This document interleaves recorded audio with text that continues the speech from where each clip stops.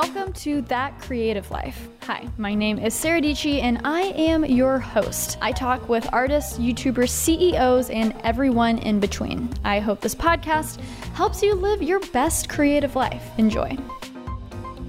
So Gerald, welcome to the podcast. Thank you for being here and putting your best foot forward. This is very impressive. I always want to buy things after you make videos because the typical videos I make, laptops, cameras, I'm like, sometimes, most of the time, I'm not going to buy them and use them personally. But I'm like, other people, yeah, you know, they probably want to know about it. You have hit a flow in the past few weeks where literally every video you make, I need that.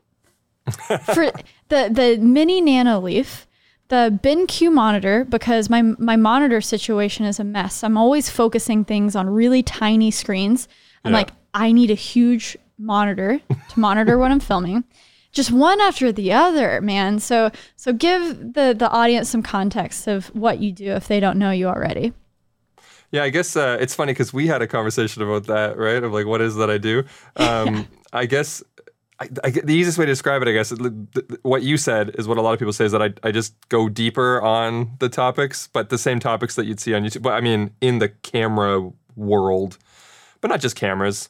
I say creative technology. That's like my thinking of like tech that goes into making stuff, you know? So it could be audio, lighting, cameras, lenses, whatever, computers, that kind of stuff. And you dive deep, right? Yeah. I feel like sometimes I get too in the weeds and then I have to reel it back. But then I watch one of your videos and I'm like, hey, if he's doing it, I'm fine. I can get a little bit in the weeds. There's people out there. Yeah, there's people out there. I listened to your podcast with Tyler and you guys got so into it. I was like, okay, I want to get into the nitty gritty because I didn't even know this. Do you use an XPS? I do, yeah. That's the Dell XPS, right? Yeah. Because for some reason I thought you were a Mac guy. So I was like, oh, this could be an intriguing thing to talk about because there's so many things I love about that computer and there's a few quirky things that I really can't explain. So which version do you have? I'm gonna play my I'm kind of lame here card because I don't know the model numbers that well, but generation wise, I think there's my stomach just made a really weird sound. And the mic probably picked it up. That's the con of using a good mic. I didn't notice it, but we're definitely gonna clip that up. Okay.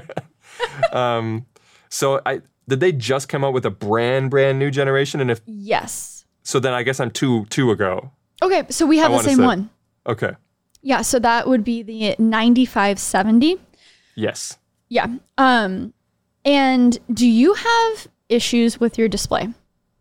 No, but you know what? Every time I stream with it, because I use it as like my live streaming thing, there's one or two people that say like, you should make a video. I see you got the XPS, you should make a video on and then there's like 2 or 3 different things about displays, whether it's like I think the software that goes with it to like calibrate it or whatever. Some people have issues. And then there's another type of hardware issue. I haven't had any of those issues, so I don't know what they are. I never looked into them. Interesting. So and for the most part, Dell and a lot of Windows laptops, I think have figured out the weird display thing. But even on the Book 3, I'm on the Surface Book 3 right now, it'll randomly, even if you have it unchecked where it automatically changes the brightness, you know how you can have that checked off or whatever?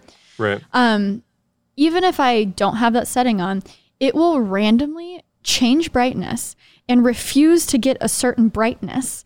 Like it'll detect, oh, I'm in a dark room. You don't need the screen that bright. But it'll mess up the color because as it gets brighter, it gets more saturated. Right. So it's just, for some reason, I've had bad lucks with displays. And the only ones that I haven't is the Asus ZenBook Pro Duo. I'm hoping the new Dell is fine because my Dell XPS 13 2-in-1 is great. I've never had issues on that. That display is amazing. So maybe it's something that they've had to grow out of. I don't know. So I was curious. So you've had no problems. Have you been a PC guy your entire life? Yes.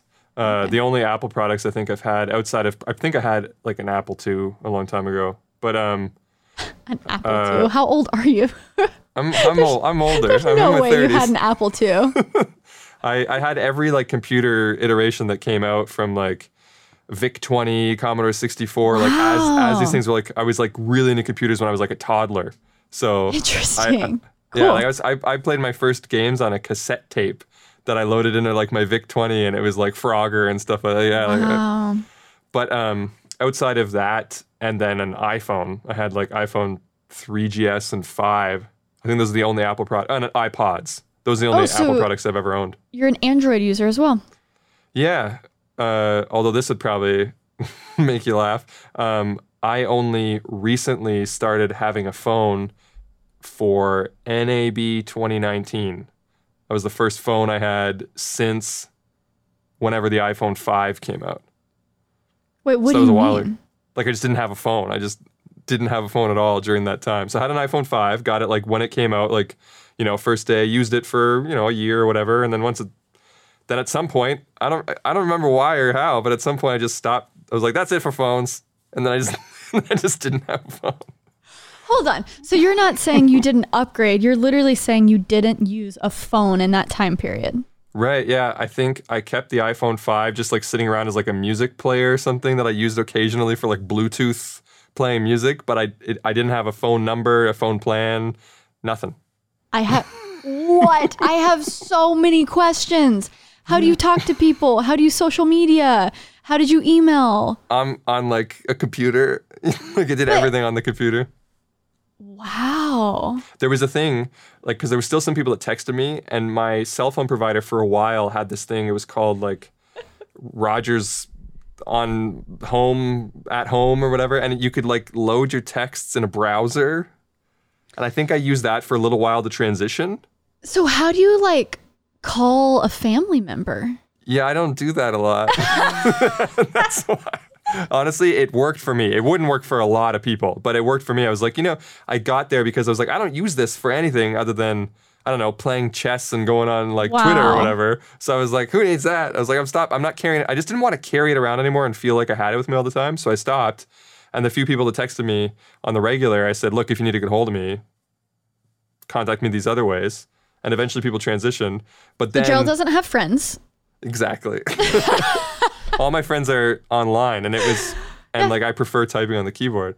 But as you know, trying to run a YouTube channel and a social media presence, especially Instagram, without a phone became impossible. So there was a time where I was like, okay, I got to get a phone again. So I did, and it was an Android when I got it. That is fascinating. So while all these people over here debate Mac or PC or iPhone versus Android, you're over here just like, bro, I just need like something to type on and like make stuff. I could care less. But I am into like PC, like enthusiast builds and stuff like that. Yeah. I do like my computer, you know? What desktop do you have? All my computers are custom built. I'm gonna be like, oh, my computers are custom built, but it's not like a Dell or whatever, you know? Right. I do, yeah. Big hobby.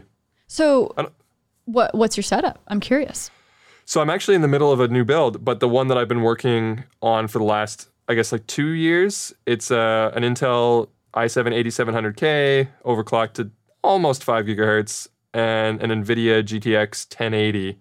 And I built that in 2018 as like my editing rig.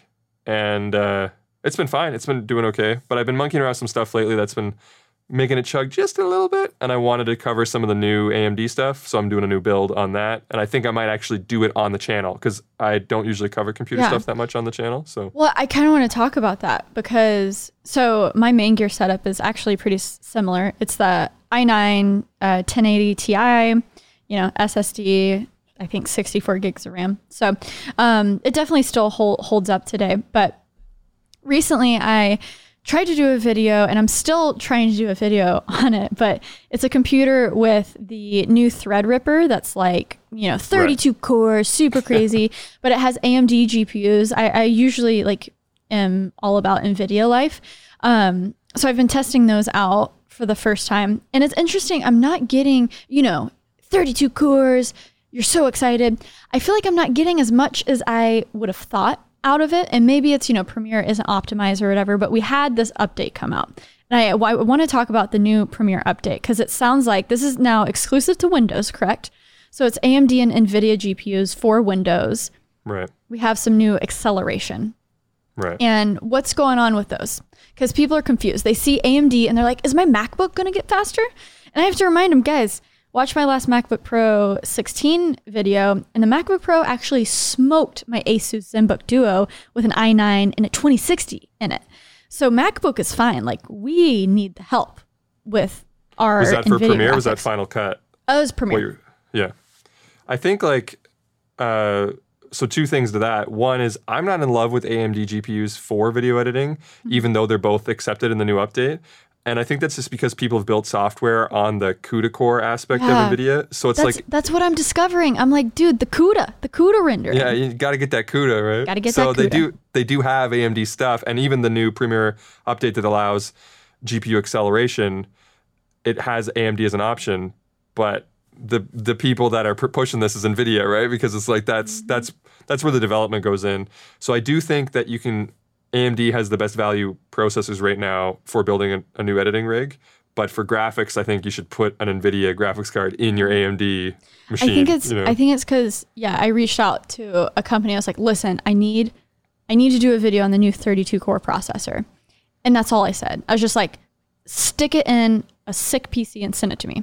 Yeah. So, of course, they owe all AMD, right? And sure. I had, it was just kind of disappointing. It was weird. I think, I don't know, it depends on the graphics more than I thought, because especially once you start putting on color grade, you start adding effects, that stuff adds up, and that CUDA rendering actually makes a big difference. Especially with Premiere, which, I mean, I don't have any like numbers to give you, but based on personal experience and the experience of other people that I trust, it does just feel like NVIDIA's CUDA optimization for Premiere is definitely more favored over whatever AMD's Metal or whatever it's called that they do on their end, right? 100%. But the new update, to answer the question, all it is basically, because some people in my video were confused saying, well, I already had GPU rendering, and that was for Intel's QuickSync, which it came out like a couple years ago or whatever. I made a whole video about it, and it just confused people. Well, but it was like you can use the iGPU in your CPU to speed up your renders, right? So people might have already had hardware as a drop down all along, because that's all it says is hardware encoding, and they're like, I already have hardware encoding. But now what they're doing is they're using your dedicated GPU, your $1,000 big card that you plugged in. The one that you want to be using. Now you can use that. That's the new update. Yeah. And it does make a difference. And the quality is good too, because I never liked the QuickSync thing. Like people were talking about it's much faster, but I was getting glitches and I didn't like and I thought it was a bit softer and stuff. Where NVIDIA has been doing this thing with NVENC, which is like the best like GPU encoding that you can, like people are live streaming with it. And they used to complain years ago, oh yeah, it's more efficient, but it's softer. Or like not as detailed or not as good color. But these days, with the latest GPU card, with the latest NVIDIA GPUs, it's just as good, if not better, and more efficient, and faster and everything. Mm-hmm. So it's awesome. It's awesome stuff. Yeah, I'm always getting those questions since I make a lot of videos about computers and stuff. It's always, Sarah, MacBook Pro 16 or this, MacBook Pro or this. And it doesn't even matter if they even don't travel a lot and they could probably swing for a desktop. For some reason, people are still like MacBook Pro, MacBook Pro, MacBook Pro. And so a lot of times I feel like the answer, especially if you want affordability, and maybe even if you have a display already, is like you can get some really good value from a custom built PC and you can get exactly what you want. So what would you recommend people who, hey, maybe they want to game a little bit, they want to edit videos, they want something pretty speedy, and they don't want to spend maybe over $2,000. What rig would you recommend for them? Yeah, so I do think that the AMD processors are the way to go for bang for the buck right now. Intel is making some moves, but and they're still the best for game. Like if you're a hardcore gamer and every frame counts, Intel does still seem to win in the ultimate like gaming benchmarks, but it's really close with AMD, and AMD's cheaper, and they're better for productivity for the last, year and a half now, because of how many cores they've been cramming into all their stuff. And you don't even need to go all the way to Threadripper like you were talking about. There is like diminishing returns, right? Like once you get up above like 10, 12 cores, it starts to become, you're just building a monster to say you have it, right? But I would say probably in around the 3900X, which is significantly cheaper than the 3950X, but 95% as fast. I think that's probably the ticket for the processor. And then the graphics, graphics cards aren't cheap. But I would say like if you can afford the 2080 Ti from NVIDIA, that's a good one. Yeah. There's also supposed to be some new ones coming out that are like cheaper with lots of RAM and stuff. But right now, probably something in the like NVIDIA 2080, 2070 Super, and if you have more cash, 2080 Ti. That's what I would look for my combo. And I think you could probably do that once you put RAM and stuff in it, that'd probably cost you about $2,000. Yeah. I would say that combo. And then like I think one of like 30, actually this has 32 gigs of RAM, which has been more than enough for me. And then my iMac at home has 64, just because with the iMac, I wanted to throw everything at it just because I kind of trusted it less. But yeah, in those graphics cards, I know it's really expensive when you're looking at it. Like the 1080 Ti, 2 years ago was the card and it's super expensive, or even more. I don't know when that came out. But that guy has been holding up so well for me. I mean, it's longevity you're going for. It's like you building something that'll last you 5 years. And if you want to change out things every now and then, you can. But I think that's what you're getting. And if you don't travel a lot, it's really a good bang for your buck. I think people struggle with the Windows thing, but you've always been a Windows guy. So you've never experienced I love Mac too much. I love iMessage, because you don't have anyone to message. No, that's fair. Yeah, and I don't have other devices that I need to like, it seamlessly goes from the bedroom to the whatever. It's like, I use my computer in the computer room. So I don't need anything to go anywhere else, And my whole place is all like servered up. So if I go to the bedroom, it just transmits like over Plex we'll talk or whatever. About that. What server do you have running? Do you have like a NAS, a Synology thing, or what do you got going? That needs to desperately be upgraded. That's another video I'm working on probably this month. I have the jankiest storage. I don't even want to tell you about it. It's just like picture something weird and dusty and we need to hear the before. The before is, I think it's a D-Link like D320, which doesn't even work on like SMB with latest updates because of security issues. So like operating systems won't even accept it. So you have to install like custom firmware just to make it work. It's janky. All it does really is like the videos that are like finished and are good, not footage, but like done, like exported videos. I back those up to that. And like my precious photos and stuff, they're just backed up on that. That's like the in-between stages before it goes to the cloud. But it makes so much I have to, you're not supposed to do this, but I unplug it every time I shoot a video too, because it's so loud. It's got like this little like 20 millimeter fan that just sounds like a lawnmower. It's junk. So I'm working on upgrading that to like an actual like transcode kind of like, it's going to be like my video editing server. So you're going to edit off of it? Yes, exactly. And more than one computer so that, we can increase productivity without like passing around our dongles and everything, so ditching all. Exactly. Does your PC have a 10 gig Ethernet? It doesn't. I was going to put a card in there, but I think because I'm going to go with QNAP for the NAS, so I'm just going to use like either USB 3.2 Gen 2 or Thunderbolt or something like that. Gotcha. And like I don't know how many, megabits per second I'm going to get comparatively, but if it'll be enough to video edit. Like it'll be hundreds and that'll be fine. So right. Man, I get so annoyed by that stuff that I won't even edit off of hard drives anymore. I'm just like desktop or bust, man. I'm like having things attached. I need the 2,000 megabytes per second internal SSD speeds. Maybe it's Premiere, I don't know. But it's just like it does so much better when it's on your desktop, when it's on that internal SSD. Because I have like a Synology NAS, which has been super helpful. It's like one of the latest disk stations. And then at home, I have the LaCie 6-Big, which that one's good because it's Thunderbolt 3. So I'm getting speeds upwards of 1,000 megabytes per second anyways. So that's the only one that I'll like actively edit off of if I have to. But yeah, Thunderbolt 3, eh? And the drives that I'm not putting hard drives into them. I'm putting all like 2 terabyte SSDs into them. So maybe that will be. It's going to be small. It's not going to be like 100 terabytes. It's going to be like 10 terabytes, but rated SSDs. So like the random and 4Ks and stuff should all be really snappy, I'm hoping. Interesting. Yeah. Because I've been editing currently off of SSDs attached via like, USB 5 gig, like dangling off my computer. So I thought if that's working smooth, then a 10 gig USB box. Hold on. So that works for you on with Blackmagic footage? Yeah, when I actually when I finish this recording, I'm going to just pull the SSD out of the Blackmagic and then I have a USB-C just cord next to my computer. I just stick it in there. I just edit right off the drive every time. Interesting. But now what I'm going to be doing is I'm going to be moving the file. So there will be like that Right. lost time in front. I'm going to be throwing that on this hypothetical But at mass least that I'm it's building. going to be backed up. Or not Exactly. backed up, at least the RAID. Yeah. Yeah, You it'll have be redundant. redundancy. Yeah. Because I don't have anything now. If for whatever reason that drive died while I had it plugged in the computer, well, that's it. There's that footage. It's Exactly. gone. So I need some redundancy as well. And I'm not going to have two things dangling out just to like have duplicate of everything, right? That's so what it's I like, love about the new the Mac Pros with, it's handy that they have those USB 3, I think they're Thunderbolt, connections up at the front. But whenever I see the gorgeous, Mac Pro thing with and just then these danglers. just a dangled hard drive, I'm just like, that looks so stupid. It's true. What? Okay, so what tech is getting you excited right now? Anything? All the way across Anything. the board?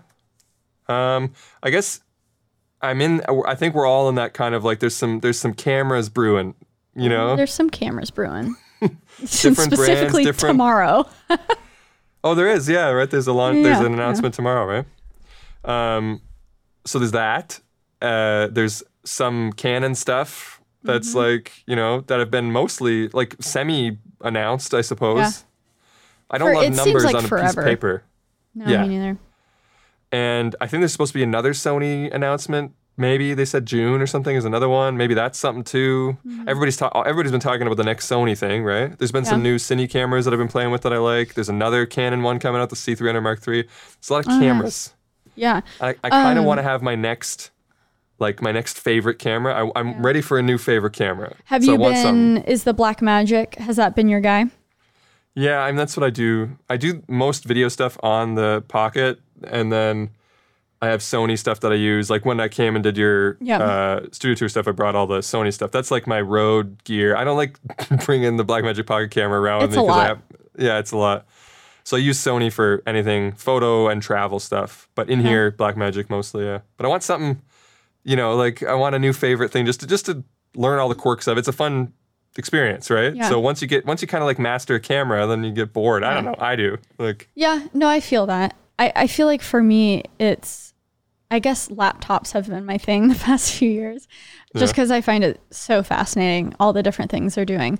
But I think the first video I ever watched of yours was the Blackmagic, because I was hardcore the original Blackmagic Pocket Cinema cameras, which were so fun and frustrating at the same time. And that was my first introduction to Blackmagic. And I enjoyed the footage I got out of it, because if I wasn't shooting that, I was shooting like with a Canon 70D. So in comparison, that footage was crisp. It was fun to color grade. It was challenging, but it was fun to color grade once you got something you liked. But the small batteries of the original Blackmagic, terrible. It would just automatically turn off sometimes, without knowing. This is such a mess of a camera, the OG. So once the new ones, the 4K and the 6K came back around, I was like watching videos like crazy about them. And I'm pretty sure you had like a ton of video. You either had a ton of videos on them or like one that popped off.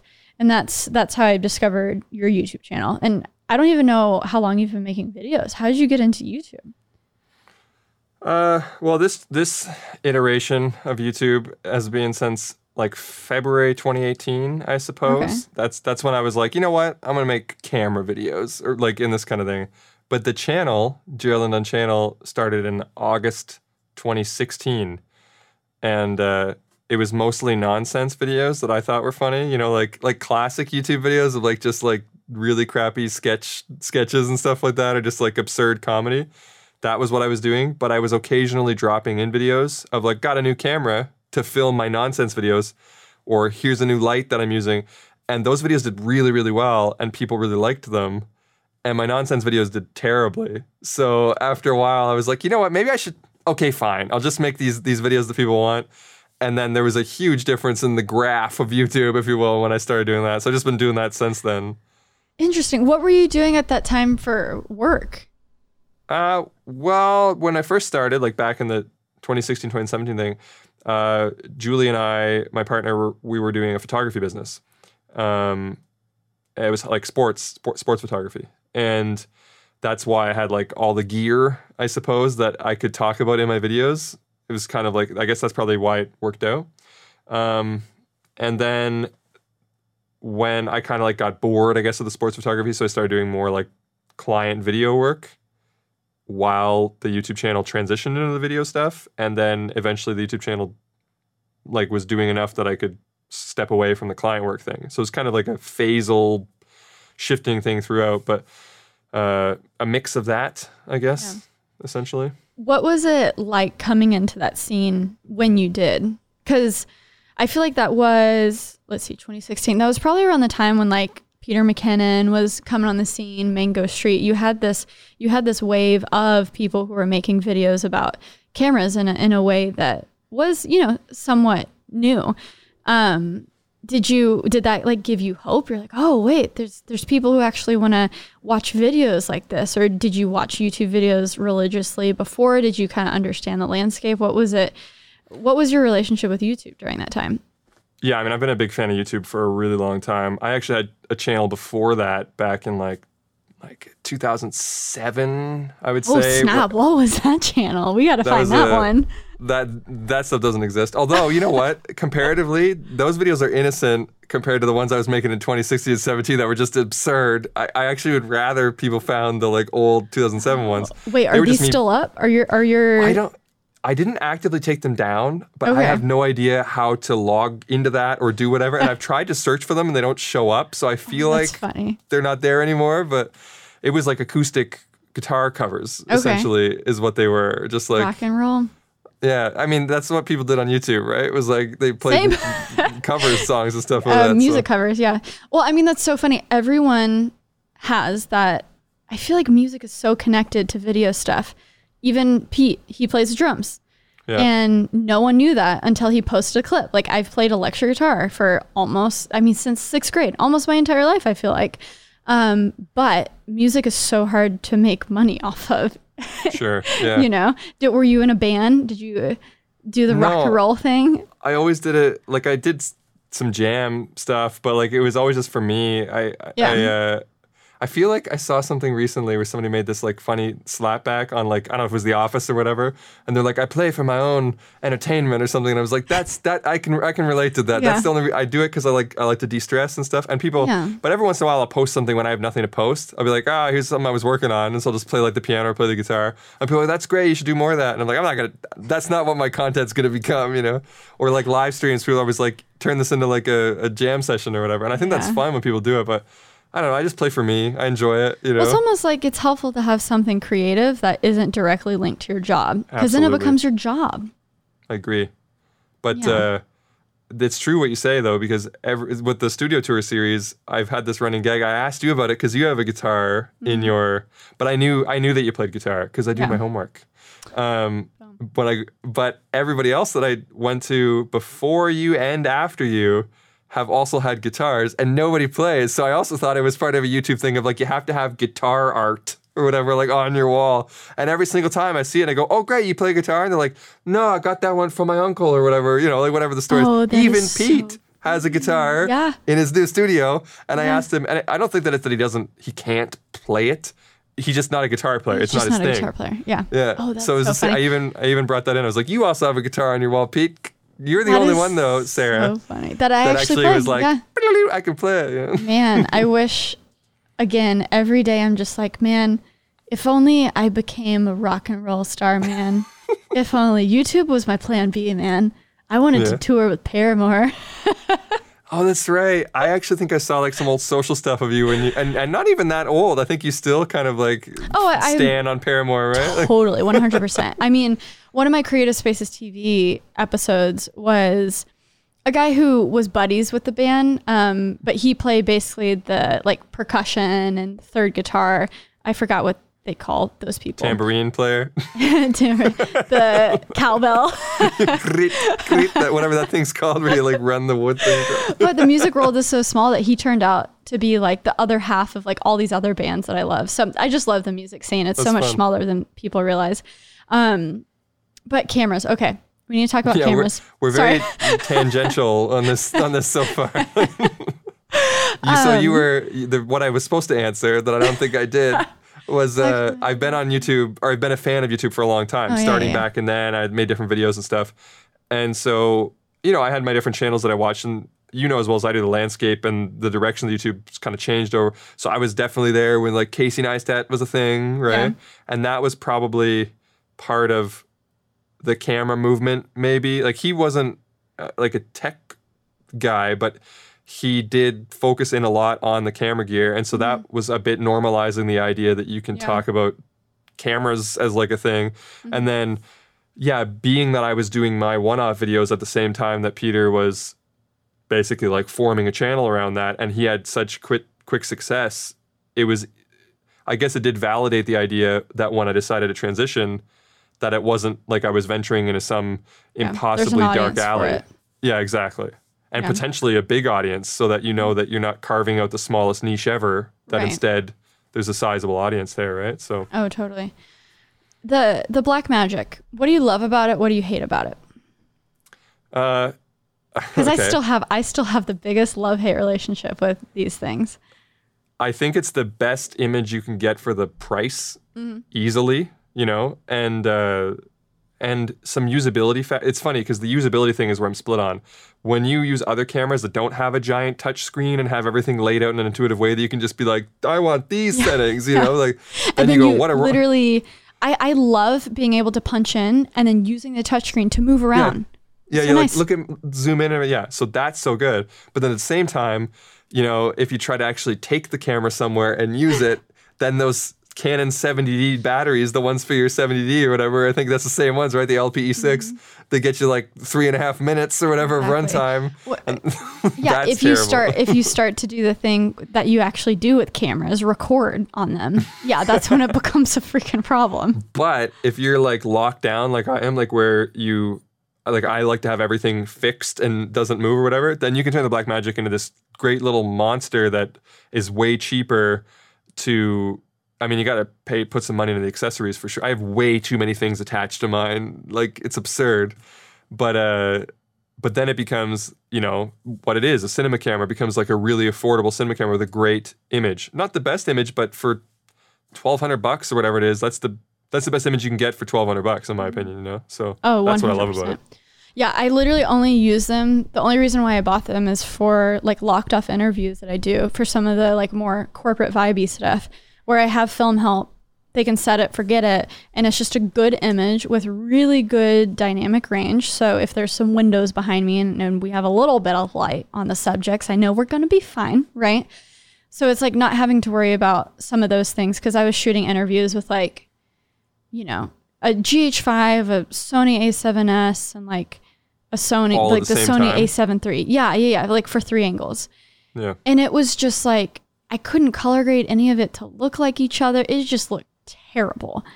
And so basically now what I do is I have the Blackmagic 4K and 6K, and one of them is recording in the high res, and I have 2 of them, and I just have the wide angle cropped in. Like the wide angle basically looks good if I crop in on me, and then I have a dedicated shot for the guest, and I can do what I need with only 2 of them. Because you know you get all that resolution. You use that as the 6K is your like punch-in camera, and then the 4K is your angle on the guest. Yeah, that works fine. Yeah. And there's tons of value in that too, because that combo will cost you way less than a 3-angle setup for something that might not even get you the same image quality. You know, exactly. Because I was like, I could buy another Sony camera, but I didn't even like the Sony A7 III with the Sony A7S. Like the 1080 image out of those cameras actually are pretty different. I could just shoot in log, but I hate color grading log. They definitely changed their color bias with the A7 III versus the previous ones too. So you have to do some work. You're not really giving yourself any favors by buying the same brand and that. You have to buy like the same model almost, you know? So 100%. Yeah. What's your relationship like with Sony? Do you love every single camera? Do you wish like, oh my gosh, where's the Sony A7S III? I love Sony, but sometimes it's just like when I see the Canon stuff, I'm like, ooh, Sony, wait, you got to pick it up. Like you guys were the ones who did everything that, you know, we asked of you, which I think, again, the new cameras that's coming out, I think we're going to see the start of that again, but I think people are concerned. Yeah. I mean, I guess it's the investment in glass or whatever, but if you look at things just from like a bystander, it's great that everybody's like pushing back, because there was... And it's hard to take anything away from Sony when they were so far ahead and have done so. And I feel like anybody that's caught up because of the fire that Sony like lit under them, right? So that's awesome, and I love that. But capitalism. That's how capitalism should work, not like. And it's great for us having two phone provide. Yeah, that's when it works. That's great. And so I love that. And some of those cameras that came out in that push, like the A7 III, are still like some of the best value cameras of all time. And I love the A7 III. How can you not? Like up to this point, I would say that all other cameras have done is like matched it. Yeah. Nobody's really beat it in terms of everything that it can do. There are some cameras that are better in some ways, but as sort of like just anybody that's tried to make a well-rounded camera has basically just tied the Sony or just said, we're not going to have autofocus or something like taking something big out, right? So it's still a great system, but again, I want the next one like everybody else, but I'm not part of the like A7S III, meme culture of it or whatever. I think that I want it to be with it. Yeah, I was like, I'm fine. Like I was so slow to the A7 III because I was that delusional person. It's like, I'm not going to buy the A7 III because the A7S III is going to come out. I gotta wait for that. It's been like 2 years, hasn't it? Like 2 years. Yeah, literally, I think like 9 months went by, and I was like, oh, I probably need to buy this A7 III, and I love it. It's great. But it's so disappointing because I'm like Sony gang, but Blackmagic GH5. I'm pretty actually camera agnostic, I think. But whenever Canon creeps up, because, I used to use them and then I made the Sony jump. I was one of those mini people. Whenever Canon news comes out, as high as my hopes get, I just don't believe them. Like with this new, I know what you mean. I'm like what is it, R5? Why am I blanking on the name? Right, R5? I'm just like, and we know the price point is crazy. But I don't know if I believe all of it. I don't know. What do you think of the R5? Have you used the EOS R as well? I have. Okay. And I didn't love that camera. Okay. That was an example of one that I thought, especially at launch, I was like, oh, it's a worse A7 III. Cool. Yeah. See ya. You know what I mean? Yeah. Like I didn't care. It was like, it crops the same as my GH5. The autofocus was poor. I was like, I already have a GH5. Why do you want me to buy new lenses? Although those lenses are fantastic, and now that they've been adding more to that lineup, that RF lineup is great. So that's another reason to get excited about the R5, right? Yeah. But the specs on the R5 are absurd. They're absolutely absurd. So it's like, there's no way, right? Like that camera's gonna melt as soon as you use it. I think that's what. Yeah. I'm like, there's no way because of the specs. I'm like, there's no way that it's gonna be practical, where I could use it for YouTube, but also use it for an hour interview or something. I don't know. That being said, though, one thing that Canon has always been good for is that when they do release something, especially when it's like their higher ticket, like sort of pro-ish bodies, usually they're pretty reliable and indestructible. The only thing is that they like handicap certain features, but they specifically address those in the specs. They were like 4K, uncropped, no like with autofocus or whatever. Like they mentioned all the things that the like the regular gags of like how Canon like eliminates something, whatever they say, like internally crippling their cameras so that they don't cannibalize themselves. But when they had the new 90D and you couldn't record in 24 frames per second in 1080, like what the hell was that? Exactly. So they specifically mentioned it's like it doesn't have those problems. And so if you take that and you think, and Canon usually they don't melt and they usually last, so then. Right. Okay, like did you completely change attitudes to where now you're Sony, where you like put all this crazy tech in, but it's unreliable? Right. Because now Sony's been more and more reliable with every camera they come up, but they're not coming out with new features, right? I know. So I don't know who's doing what. It's the reverse. It's literally that's what happens. That is the cycle because it happened with MacBook and PCs. That's exactly what happened in 2016 with the MacBook Pro. It started to be the most unreliable computer or laptop out there. With the keyboard, with display issues, with and now they're not doing anything fancy. They're just making everything work. Exactly. And now Apple said, okay, we'll chill. And this last previous update, the 2019, super, they didn't do anything out of the box, but they iterated. And it's actually a really good machine now. But then the PC laptop world is over here putting like 3 screens on one computer. And I'm just like, what is this world that we're living in? So I don't know which side of that Canon is on. Obviously the specs are outstanding, but I never make videos on, like, I don't make news or rumor type videos very much, where it's like, I don't ever talk about a product unless it's in my hands. No, totally. I totally, yeah. You know, so I like, we can gab about it, but as far as like, do I have an opinion on it? I'm like, I've read the same things you've read, and I'm like, okay, you know, but I so badly just want to even just point it at a wall and press record and just leave it there for like an hour and then come back to it and see what happened, you know? That's all I want to do with the R5. Yeah. No, 100%. And the EOS R, can you explain to me, and you know, you're a little bit more science, I feel like, with cameras than me. Why? So we have finally a Canon mirrorless camera. Why do the lenses have to literally be almost like bigger than the E-mount? I don't understand. Like, mirrorless cameras should be sleek, thinner. But then you look at that 24-70, you look at any of the new lenses, and they're starting an entirely new lens line. You would think they would be a little bit more portable. Am I wrong to say that? What's going on? Why? Why do they have to be such big hunks of glass?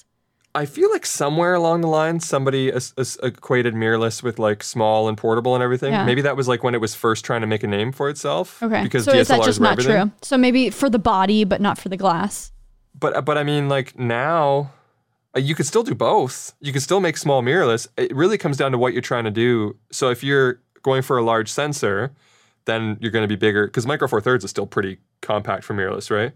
But if you're going to go for a large sensor, then that's one thing to consider. And if you want to be able to make really fast lenses, which is, they did like that 24-70 f2 or whatever, right? Which is like, that's like almost like a brag lens of like, look what we're able to make. Well, that's all just a ratio of the elements. So the element of the lens itself has to be wide. And so then the mount has to be wide in order to put it on. Right. And then all the pieces of glass are wide. Yeah. And then you have to fix the image as it comes in, because when you do something really wide, that can also zoom. Then you have to have pieces of glass that are there solely just to like correct weird things that happen with the light. So then you end up with like a bunch of elements, which then makes the lens big and chonky, and the price goes up and everything. But you don't have to make a 24-70 f2. But I guess when you're in your marketing meetings or whatever, and you're coming up with the next plan, you got to decide: are we going to make something that's the smallest thing? Are we going to make the fastest thing, the best thing? And I guess there's different ways that you can go.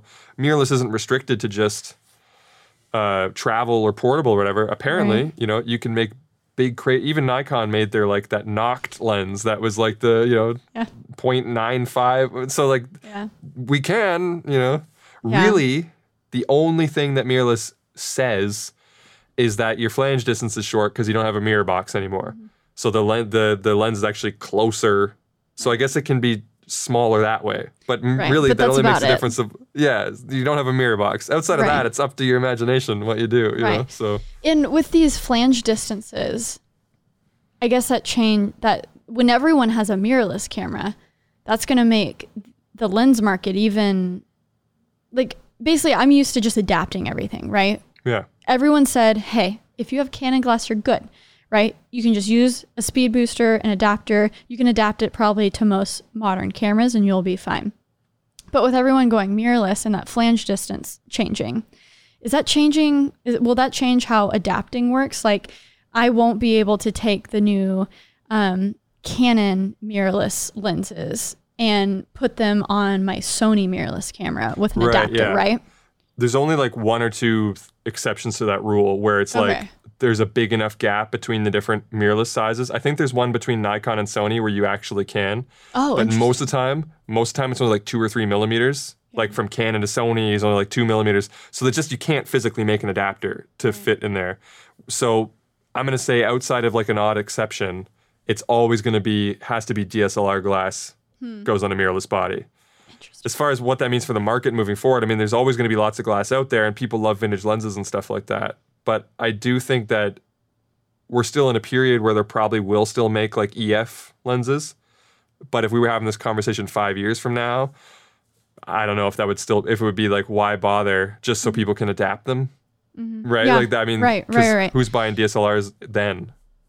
And can you speak to, because for a while people have associated, mirrorless, it's like, there's more practical things that line up with video, right? With mirrorless, you have an EVF and you can, like, a lot of photographers like the practicality of like an optical viewfinder, and it can just, there's certain things associated with it.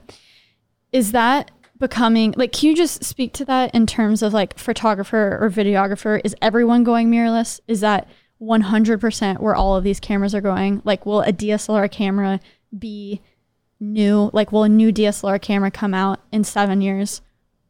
I feel like the companies, the ones that are making DSLRs and who's buying them, is for professionals that have shot a certain way all along and just want a refresh. But I don't know if but those same professionals, I've actually talked to some who I know, like with Nikon, they always use like the D4, D3, D4, D5, and Nikon makes another one of those. So they're making them for that person. They're not making them for some new consumer to come in and buy a $7,000 DSLR or whatever, right? But those same people are having the inner debate where they go, should I get the new, D6 or should I switch over to the mirrorless stuff? So I feel like they're making them just to satisfy, give the 1DX Mark III. I mean, that's got to be the last one of those, I would guess. You know what I mean? For the people that were heavy into the 1DX Mark II, are hesitant about jumping over to mirrorless, they have an option. But this might be your last option. And then, I'm just guessing over here. But I don't think it's for anybody new. I think anybody new and anybody who's hobbyist or anybody who's buying a camera for a hybrid purpose or any of those things, which is a huge portion. We just described everybody that isn't shooting birds, right? They're buying mirrorless. They got to be. I would say so. And so, yeah, I mean, I don't know how long or when the full phase out is going to take place, but I mean, we're definitely on the ramp where it's got to be it's got to be. Right? Yeah. And not to mention, like, just the market for cameras is down so exponentially because of smartphones. So, that thing that people have to call people, Yeah, I heard about those. I don't need to call anyways. Okay. That's the reason, by the way, why I got it I said I got it around NAB 2019. It's because I thought this is going to be completely inefficient if I'm trying to post stuff from the floor. It's like, where am I going? I'm going to take a photo. I'm going to go back to the hotel. I'm going to like process it and then upload it with my computer. Yeah. So I was like, I sort of promised my viewers, I was like, I will get a phone and I will take photos and post the stuff while I'm there. So I got it as like a coverage device. And that's why I got Android at the time, was because I think I got the Pixel 2, which was like the best photo phone you could get at the time, right? So that's what I got it for. It was my like little coverage thing. Oh my gosh. That is so funny. Okay, the last thing I want to talk about, and then I'll open up the floor if you want to chat about anything, is cinema cameras. Because there is an internal struggle with me where, I mean, I've always been like, GH5, A7S, A7 III, that's like my sweet spot. I want to be able to shoot 4K, shoot good slow motion, but usually I'm a one-man band. So, the idea of a cinema camera is just too much for me. But the more I'm like out and about doing bigger projects, just the small ideas of, being able to plug in 2 XLRs straight into the camera, be able to rig it up, right? Be able to do X, Y, and Z. It kind of does interest me a little bit. I start looking at, but then with Sony, because that's most of the glass that I have, right? The FS5, even the FS7, I'm like, man, sometimes you're actually losing features once you go up there. Like I need reliable autofocus. I need a lot of things that are in these A7 IIIs that might not even be in a cinema camera. Yeah, I don't think that you can go from what you're doing to an FS5 or 7. Right. I think that will feel clunky and weird. Right. Plus, I don't love the ergonomics on that either. So you'd probably be like, why did I do this? Yeah, exactly. When you're like poking at it. Exactly. Well, no, and that's my question. What, like, going forward, who are they appealing in that market? Because I really think you could knock it out of the park with like the step up from the A7S2, A7 III for people like me. I feel like you could really like do the FS5 well and then get people like me to buy them. But then if you put everything in there that I want, then you're jeopardizing the FS7, right? And no one's going to buy that. So what, like, I don't know. I don't get it. They made that camera. They made the camera that put everything in there that sort of made the FS7 pointless, unless you buy it used. What's that camera? FX9. Well, okay, but that's huge. Yeah, so I was gonna say they have the cameras that you need and want. They're just big and expensive. Is what I think, right? Yeah, because I still need it to be. I need to be able to handle it. You know, Right. For hours upon whatever. Yeah, so I guess I'll probably just be stuck over in A7 III land for the rest of my life. I guess, right? In Blackmagic land. It depends how much you want to spend too, though, because like the C500 Mark II, which is more manageable size-wise, is amazing. That's probably my favorite camera right now. But it's like 16 grand, I think. So you got to be like, do I want to spend 16 grand on my camera? Well, because that's what I started looking at, and that's what stinks so bad about being so hardcore Sony. But then you start looking at cinema lines, and the C200 Mark II, like that looks, the dual pixel AF, and like it actually looks like a pretty promising camera. But then you get in the nitty gritty of the Kodaks, and then on the C200, it doesn't. Yeah, on the C200. Yeah, there's no 10-bit. Yeah, and I'm like. That's why I never bought the C200. I'm like, why would I go with a cinema camera if I'm not even getting 10-bit? It's so... Yeah, exactly. This world is so... You could just stay up late at night just thinking about it every night, just being like, there's no perfect camera. I think that maybe for you, maybe the C300 Mark III, which is still in the like, coming soon, like it's official and people have had... review units, but it's not for sale yet, right? Yeah. I'm still trying to get my mitts on one of those. Huh. But I just had the C500 Mark II, so I feel like I know what Canon's doing this year with their cine cameras. So this is basically a Super 35 crop version of the C500 Mark II for significantly cheaper. It's like 10 instead of 16K. Interesting. But you got like amazing autofocus, all the features that you can want, great audio, great video, great image quality, great dynamic range. It like easy features too, just like face detection. I stand in front of it, it records me and I'm good to go. It's got all that, but it doesn't have any of the weird stuff like no 10-bit and stuff, so. Do you think it's going to have high frame rate in 4K? It has 4K. I think it has 4K 120. Oh, really? Okay. It's either... No, it does, yeah, because the C500 Mark II has 4K 60, so this one has a smaller sensor and it can read out. I would say I'm 90% it's 4K 120, but it's minimum 4K 60 for sure. Oh, nice. Okay. Yeah, no, that's interesting because okay. I said that was the last thing, but I actually do want to pick your brain on color grading because the thing with me in the Blackmagic, which is such a the love-hate, is for some reason I can only get it looking exactly the way I want it in DaVinci Resolve. I don't know why. Well, I mean, it makes sense, right? Because it's staying in the family. But for some reason, I can't tweak the knobs in Premiere the same way that I can in Resolve. And it's just, I can't get it looking the way. So I tried so many things. I tried like downloading, different LUTs or different camera profiles. I downloaded something called Emotive Color, and it's a guy who is familiar with the Alexa color profile, and he basically made a profile for the Blackmagic that makes your Blackmagic look like the Alexa color, which is, it gets it to a point where then I can color grade it, but then it doesn't look like my Blackmagic anymore. Right. So I struggle, and whenever I get my hands on footage from a Canon camera, it is so easy to color grade. Yeah. That could just be you. People always have the debate of like, oh, these colors are better than those other colors. And I think a lot of time it's just a personal bias. And I mean, if it makes your life easy and you like it, then that's you. Then you're a Canon. That's just how your brain works. Yeah, I'm just so used to Sony, and I do like, that's the thing. I can get a certain look out of Sony that I've nailed. And, then maybe again, it just takes years to perfect it that I haven't done with a Blackmagic yet. Because I'm basically comparing, like I did a video where I used someone else's footage and they had Canon EOS R log footage. And for some reason, that log footage was just so easy to get a really cool look out of it. And whenever I handle the Blackmagic film, it's just so flat. And it's just hard. Yeah, it's hard. I just got to work with it more, I guess.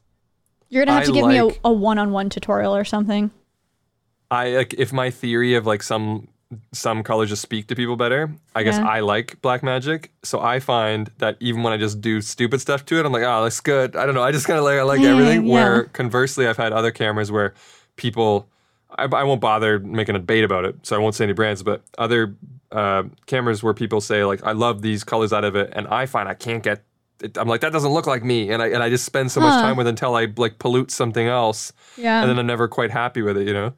But I think Blackmagic is one that I like. But I've talked to other people, people that you know too, that have the same thing where they're just like, every time, you know, and I'm pushing back and forth, and I just can't get it to go the way that I want. So I don't know. And those same people I found have also said that they like the look of Canon right out of camera, or like just taking C-Log and just like doing a couple simple adjustments to it. Yeah. So I don't know.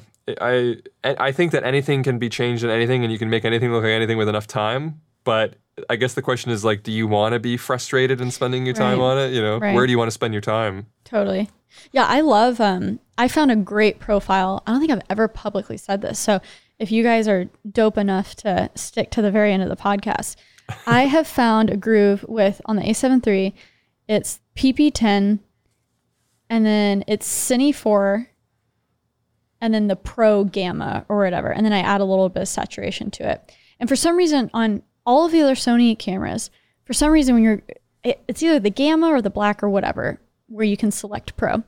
But there's no like Pro in any of the other Sony cameras that I found.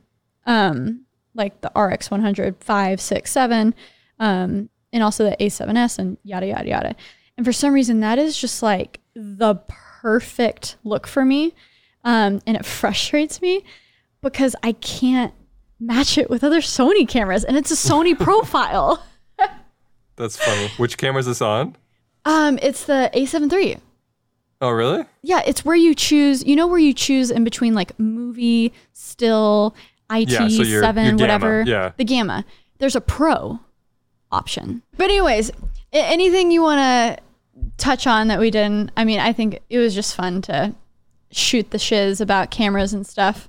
Yeah, I think that this is what people like to, use me for, is an excuse to get nerdier than they're allowed to normally on their channel. If I have 100%. Gerald on, then I'll have to entertain him by talking about these things. It's not that I want to, no, but then you're of course not. Tell me about Cine cameras. Well, Cine cameras and yeah, I just need to find the version of you for laptops now. Because I always see people's eyes glazing over once they ask me about laptop recommendations. And I was like, well, what do you need for this? And blah, blah, blah. I could talk forever. But that's recommendations in general, right? Is that people want, they want like an answer. And I feel, you probably feel the same way, where you can't, in good conscience, you can't just like say, oh, you got to buy the MacBook without knowing what the hell they're going to use it for, right? I just had that. Literally, my mom's friend was buying a new laptop for her son going to college. And she's like, what's the best laptop? And I'm like, bro, you got to tell me, what is his major? Does he do any type of content creation? Does he want a tablet? Like, does he need to write on the computer? Does he game? Yeah. It was like a whole thing, like spanning 2 weeks of like emailing back and forth. I got to start like a consultation. You can start a camera consultation. I can start a laptop, and it's just an hour of intense. Pay us $50 and we'll tell you what to buy. At the end, they'll just be like, I don't care. Okay. Just get me the red one. What red one? I didn't say anything about that. Okay, actually, wait, one more question, and then I'll let you go. Yeah. I'm so sorry. The Godox lights, I've actually never heard of those before you made a video on them. And I was always thinking that aperture lights were like the more affordable option to all of the, I grew up being like, oh, the ones that you want are the Fresnel, blah, blah, blah, blah, or the, what are the tubes? The like Kino Flows, right? Yeah. So those were like my North Stars, but those were so expensive lights. So once Aperture came along, I was like, oh, a lot of output, soft light, great modifiers. And it was the cheaper version. So is Godox like a new kid on the block where they're making even like more affordable versions of those lights? Or I've just never heard of them before. What's their story? I would say similar age actually to Aperture, but they started in different places. Aperture definitely started as like the cheaper option. And now I think that they've kind of occupied more like king of the mid-tier and a great value. Right. Because they have stepped, like the 300D Mark II is a premium light. Yeah. And it costs a decent amount of money, right? It's not like the $200 light like all the Aperture stuff was before. But Godox, or Godox, depending on where you're from, they used to make like mostly strobe stuff, so like little flash units for cameras, and they were a really affordable option for a wireless sync thing. So they had their like X wireless stuff. Gotcha. So you could get like for like a Canon flash would cost you like $600, and a Godox flash would cost you like $150 for like a similar output, and you could sync them all together, and you could use them on different systems, so you didn't have to sell your Canon stuff if you switched to Nikon. That's where they started around the same time that Aperture did, and then they moved into continuous lights. But they were like really cheap, like, you know, $100 for like an Aperture clone, but it was really noisy and had to plug it into the wall, didn't have batteries, like those kinds of things. But they still made those. So this year, they've made a push more to basically try and... Yeah. And you could argue that they're basically just using all the like headway and R&D that like Aperture's done. That they did.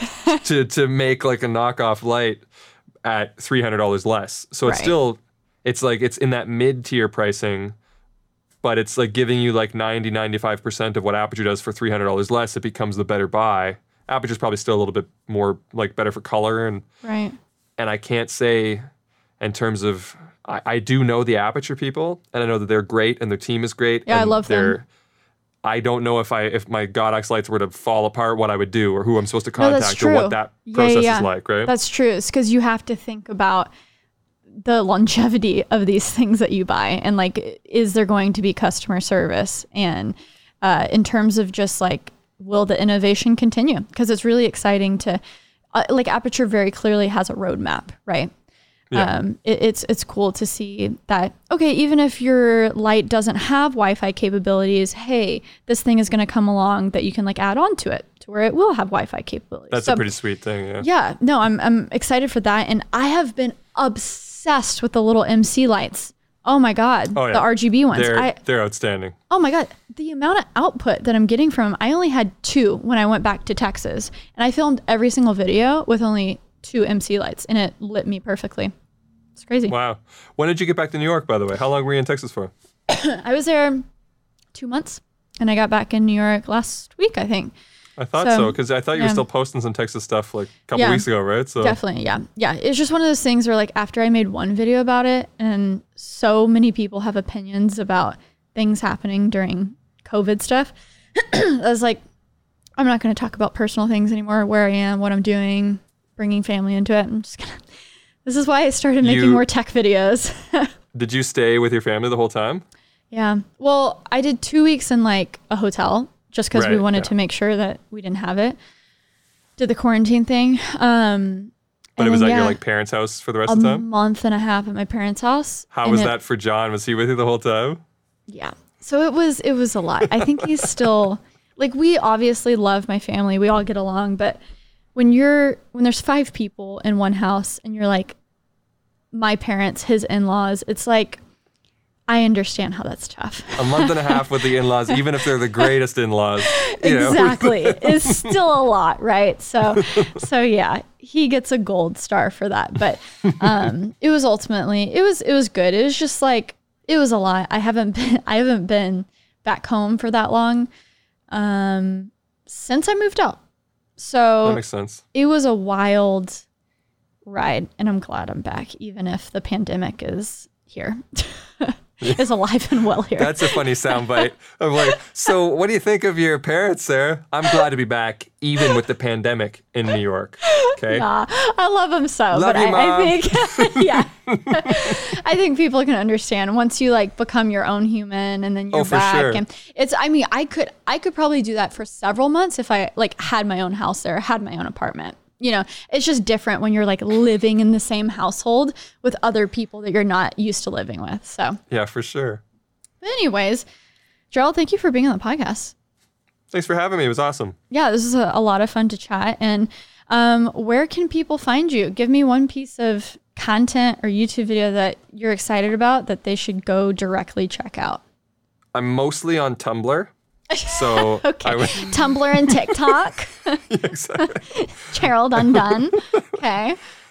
Yeah, YouTube, I guess. Like, I am Gerald Undone everywhere, so type that into whatever you like, and then I'll show up. And if it's purple, you probably have the right page. But yeah, YouTube is where I do all my stuff. And I don't know, I guess, like, I stay within the topic that we talked about, all that kind of stuff. But I go through phases just like you do. Mm. Well, your phase has been really long, but where it's like sometimes I've been talking about laptops for a long time. I thought it was gonna be like, oh, Sarah's just into some new laptops. And it's like, this is like the laptop like connoisseur now. But depending on what you're into, I don't know, subscribe and stick around, because I try to mix it up where it's like, this will be like a color video, then we'll do a camera, then we'll do a weird tutorial or something, you know. And then, but if you're into. Yeah, he did a studio tour, so that would be a good video. Siphon off some of my audience. He came to the Peachy HQ, and yeah, pretty much. I think that's the only time I've given a proper tour of this space, because I keep waiting for it to be perfect, but then it turns out it's never going to be perfect. So that was probably pretty good timing. You were a great sport about it too. Oh, thank you. It was fun. Yeah, I think that was before I was busy during that time. It's so funny. I'm like almost, I don't want to say, because I don't want a soundbite of like, I'm thankful for the pandemic, but like I don't want to say that because it was real and people are suffering from it. But I am thankful for the little bit of downtime that I have had. I'll say that. Sure. Like Animal Crossing, and it's been a good reset. Because yeah, I remember when you guys came and shot that, like I had so many videos due, like literally the next day too. And I'm like, I got to change some stuff. I got to get more organized. I got to get my life together. And then a pandemic happened. I know what you're saying, so I feel comfortable in saying, that's good. Yeah. without saying like, what do you think of the pandemic? It's great. It's great. It's great. Oh my gosh. Well, yeah, hopefully we are on the up and up, right? With everything. And I'm amazed that we were able to steer the conversation so long without mentioning it. So gold stars for us. But yeah, everyone check out Gerald's channel, his socials down in the show notes below. Thank you so much for joining me. And guys, make sure you're subscribed on Apple Podcasts, Google Podcasts, Spotify, wherever you listen to That Creative Life. And I also started posting back to the YouTube channel, youtube.com/That Creative Life, where I post the video full episode a week after the audio. So of course, you audio guys are getting all of the juicy stuff. You're the first people to hear it. But yeah, all those links will be in the show notes below as well. Gerald, thank you for being here. Signing off. Until next time, thanks for listening, guys.